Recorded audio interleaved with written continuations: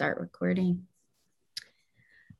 All right. Hello, everybody. My name is Tiffany Fontenot, and we are here, a literacy space for Black boys and young Black men. Have a very special guest today, and that guest is Aiden Taylor, the author of Me and My Afro.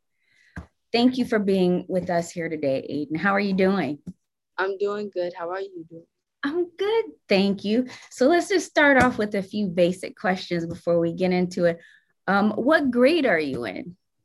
I'm going to the 7th grade in the fall. Okay, seventh grade. And what are some of the fun things that you're going to be doing this summer? Probably playing a lot of basketball and reading. Okay, reading, that's great. And let's see, here's one thing. I guess we can get into your book a little bit here. Can you talk about how this story came about and how you thought like, hey, I can write a book and I'm going to do this? What happened? Tell me the story. So it's a really interesting story. It was in the 4th grade and everybody was like, cut my hair and cut your hair. It's so low. It's a lot of hair. You should cut it low and it doesn't look nice. And then my mom always told me it looks very nice. So it just popped up because I said I wanted to read a book.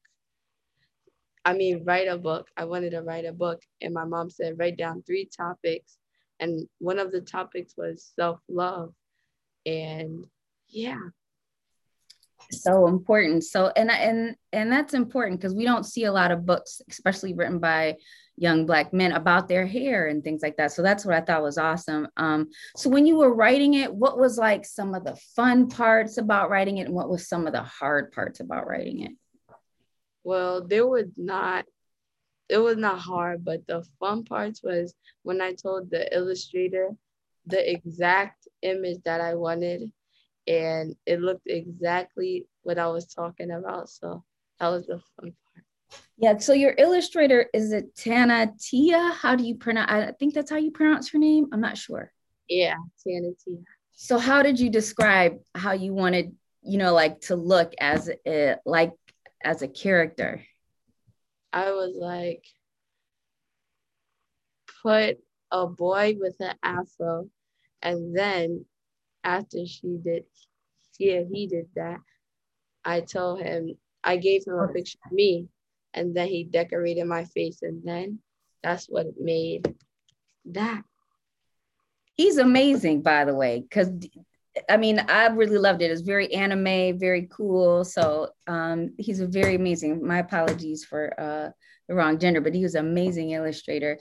So I want to talk to you also about um, like kids writing books. Why do you think more kids should write books? Because everybody has a story, like where they came from. So I think that it's important to like tell that story so people can hear your story. Most definitely. And what advice would you give about writing your story? Any tips about the little things about, the story elements, anything like that? What would you give as tips? Don't give up and keep on going, even if it's like challenging, keep on going. And yeah, you'll succeed. That's awesome. What kind of books would you like to see more of? Self-love books, definitely. Mm-hmm. And besides Me and My Afro, what's your favorite book? So when I was little, my favorite book was Pete the Cat, but now my favorite book is One Crazy Summer. Oh, that's a good one. That's a good one. Yeah. So do you like to read a lot, or how is it hard sometimes, or what are your feelings about reading? I love to read. It's the best. Okay.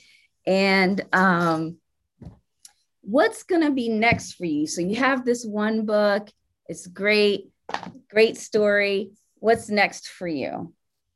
Well, in a couple of weeks, maybe like 3 weeks, another book is gonna come out, and it's about like different types of jobs, and it's called When I Grow Up, Mhm. and it has a blue cover, and yeah. That's pretty awesome. So what does it feel like being a famous author? It's like I do everything that everybody else does. I brush Mm-hmm. my teeth, wash up, go to school, eat breakfast. It's Mm-hmm. like busy. Mm-hmm. Let me ask you a question that's maybe kind of serious and let me know how you feel about it. A lot of times, especially teachers and things like that, or librarians, sometimes they see young black men and they say, oh, you know, they don't read or they don't like to, read or go to the library and things like that. How do you feel about that? It's like racial profiling. Like Mhm. not everybody does not read. Not every black person does not read. Some black men read and some black men don't, but it's not okay to, you know, judge Yep. a book by its cover. Exactly. And that's why I love having you here because you're showing people, look at me, not only do I read, but I write too. That's what's awesome. So I wanted to publicize where people can find your book because we need more of your books in libraries, in schools, and things like that. So where can they find your book? On Amazon, Mhm. and I also have socks. You So have socks. yeah, I have socks. That's pretty cool. Amazon. So they can get that on Amazon too. Yeah. And I also saw that they can get your book on Barnes and Nobles too, I believe.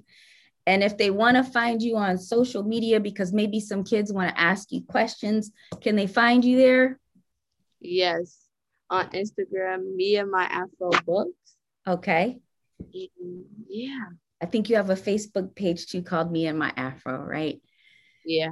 So what I'm hoping too is this will be seen in October. I'm hoping that kids, if they have questions, they can get in contact with you and ask the questions and maybe talk about how much they like your book and things like that. So thank you so much for taking the time to talk to me today. You are an awesome kid, an awesome young man, and I wish you the best of luck in the future with anything that you decide to do. Thank you. All right, you take care. Bye. All right, bye bye.